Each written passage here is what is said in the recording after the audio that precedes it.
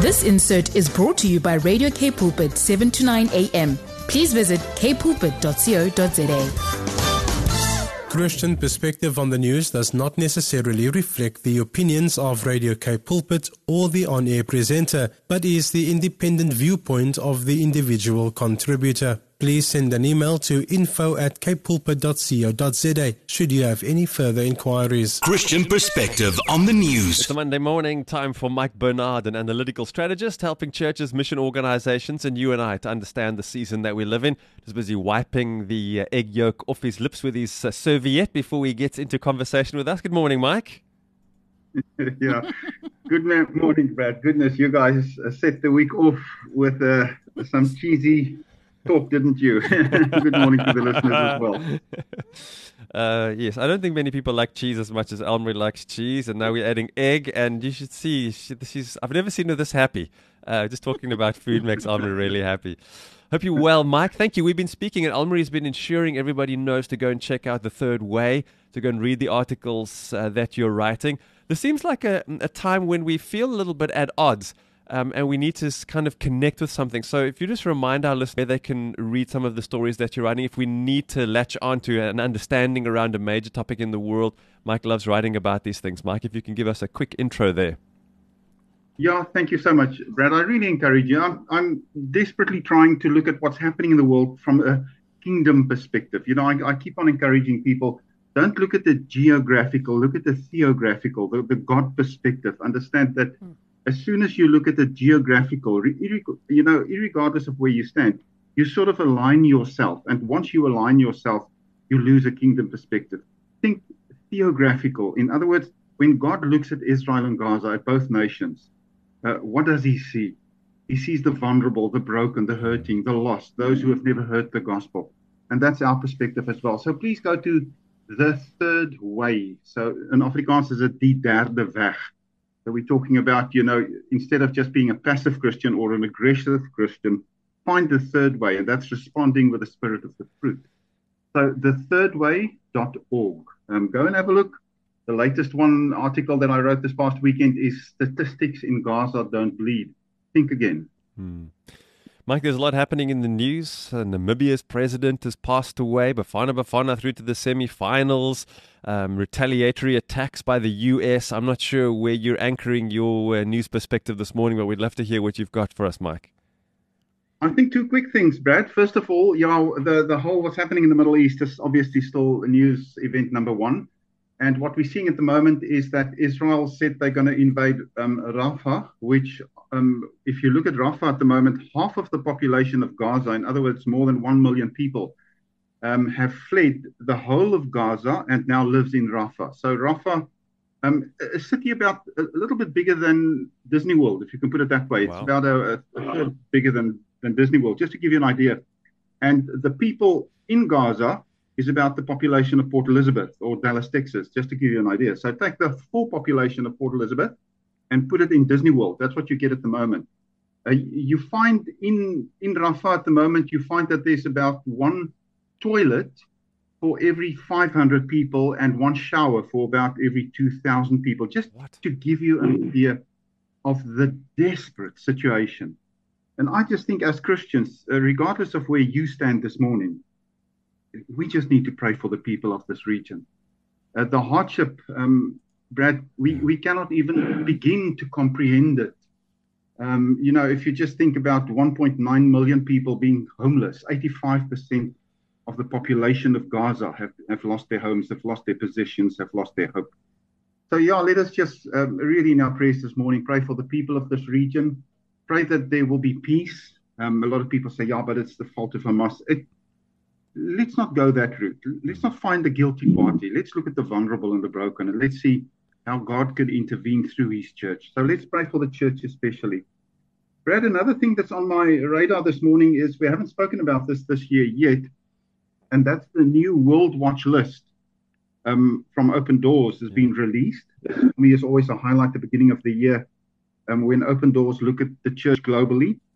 And they look at the most closed countries in the world, countries where Christians are persecuted most.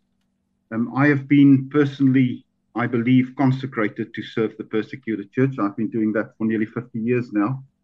my heart is just so overwhelmingly attached to Christians where faith cost most. And my love for the past 50 years has just grown into the regions, and that includes also especially the Middle East, Syria, Lebanon, Egypt, wherever it might be, to serve the persecuted church. So, yeah, the new World Watch list, released every January, says that North Korea is still the most closed country in the world for the gospel of Jesus Christ, with Somalia being second, Libya third, and then Eritrea being fourth.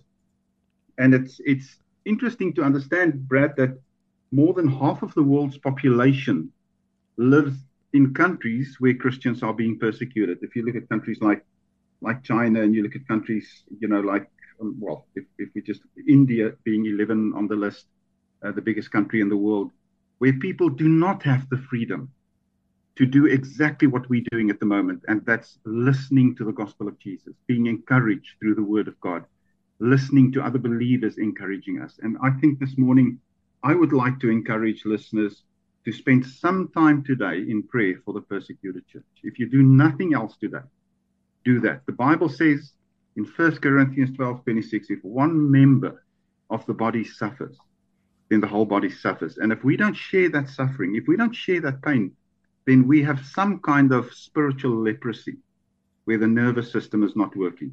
We need to feel the pain of those who belong to the body of Christ.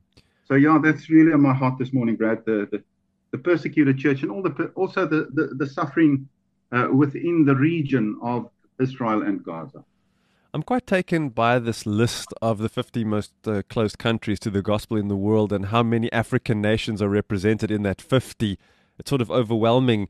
You get this idea, I'm not sure where I've got this idea from, maybe somebody listening would feel the same, that this is quite one would almost excuse areas of North Africa, but if you look at the continent as a whole, you would assume that this has been a country that's received the gospel in some way, shape or form, and would be heavily leaning towards following the Christian faith. I don't know why I feel that way, maybe some of the statistics we're reading or whatever, but to see such a massive number of African countries in the top 50 list, Mike.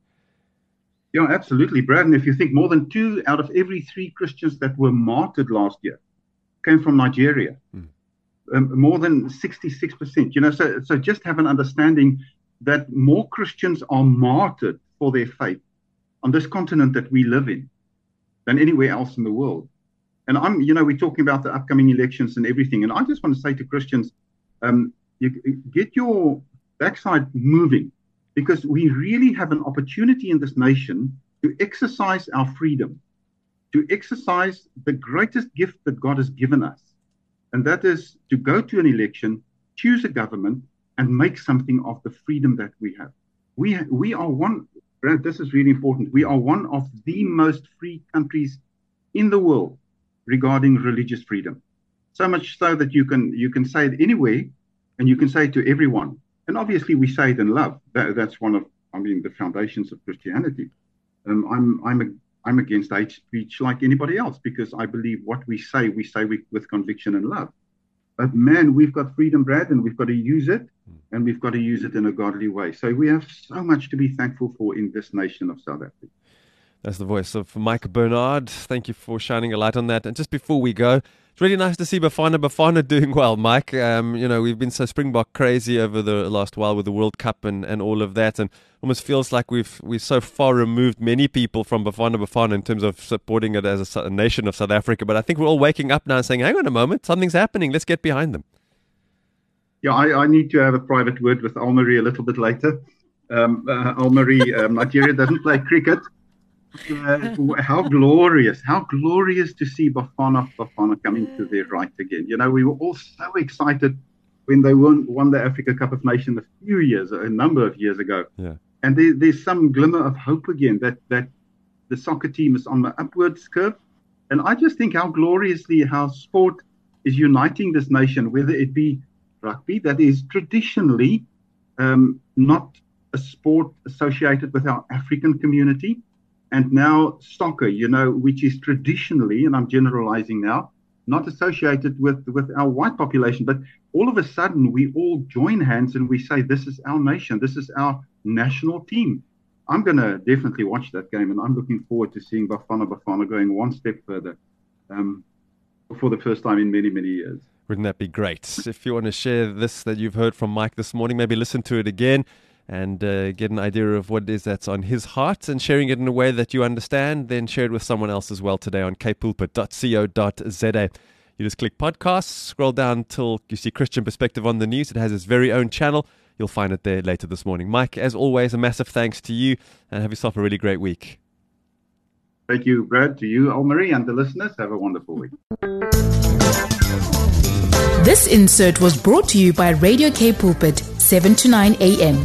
Please visit kpulpit.co.za.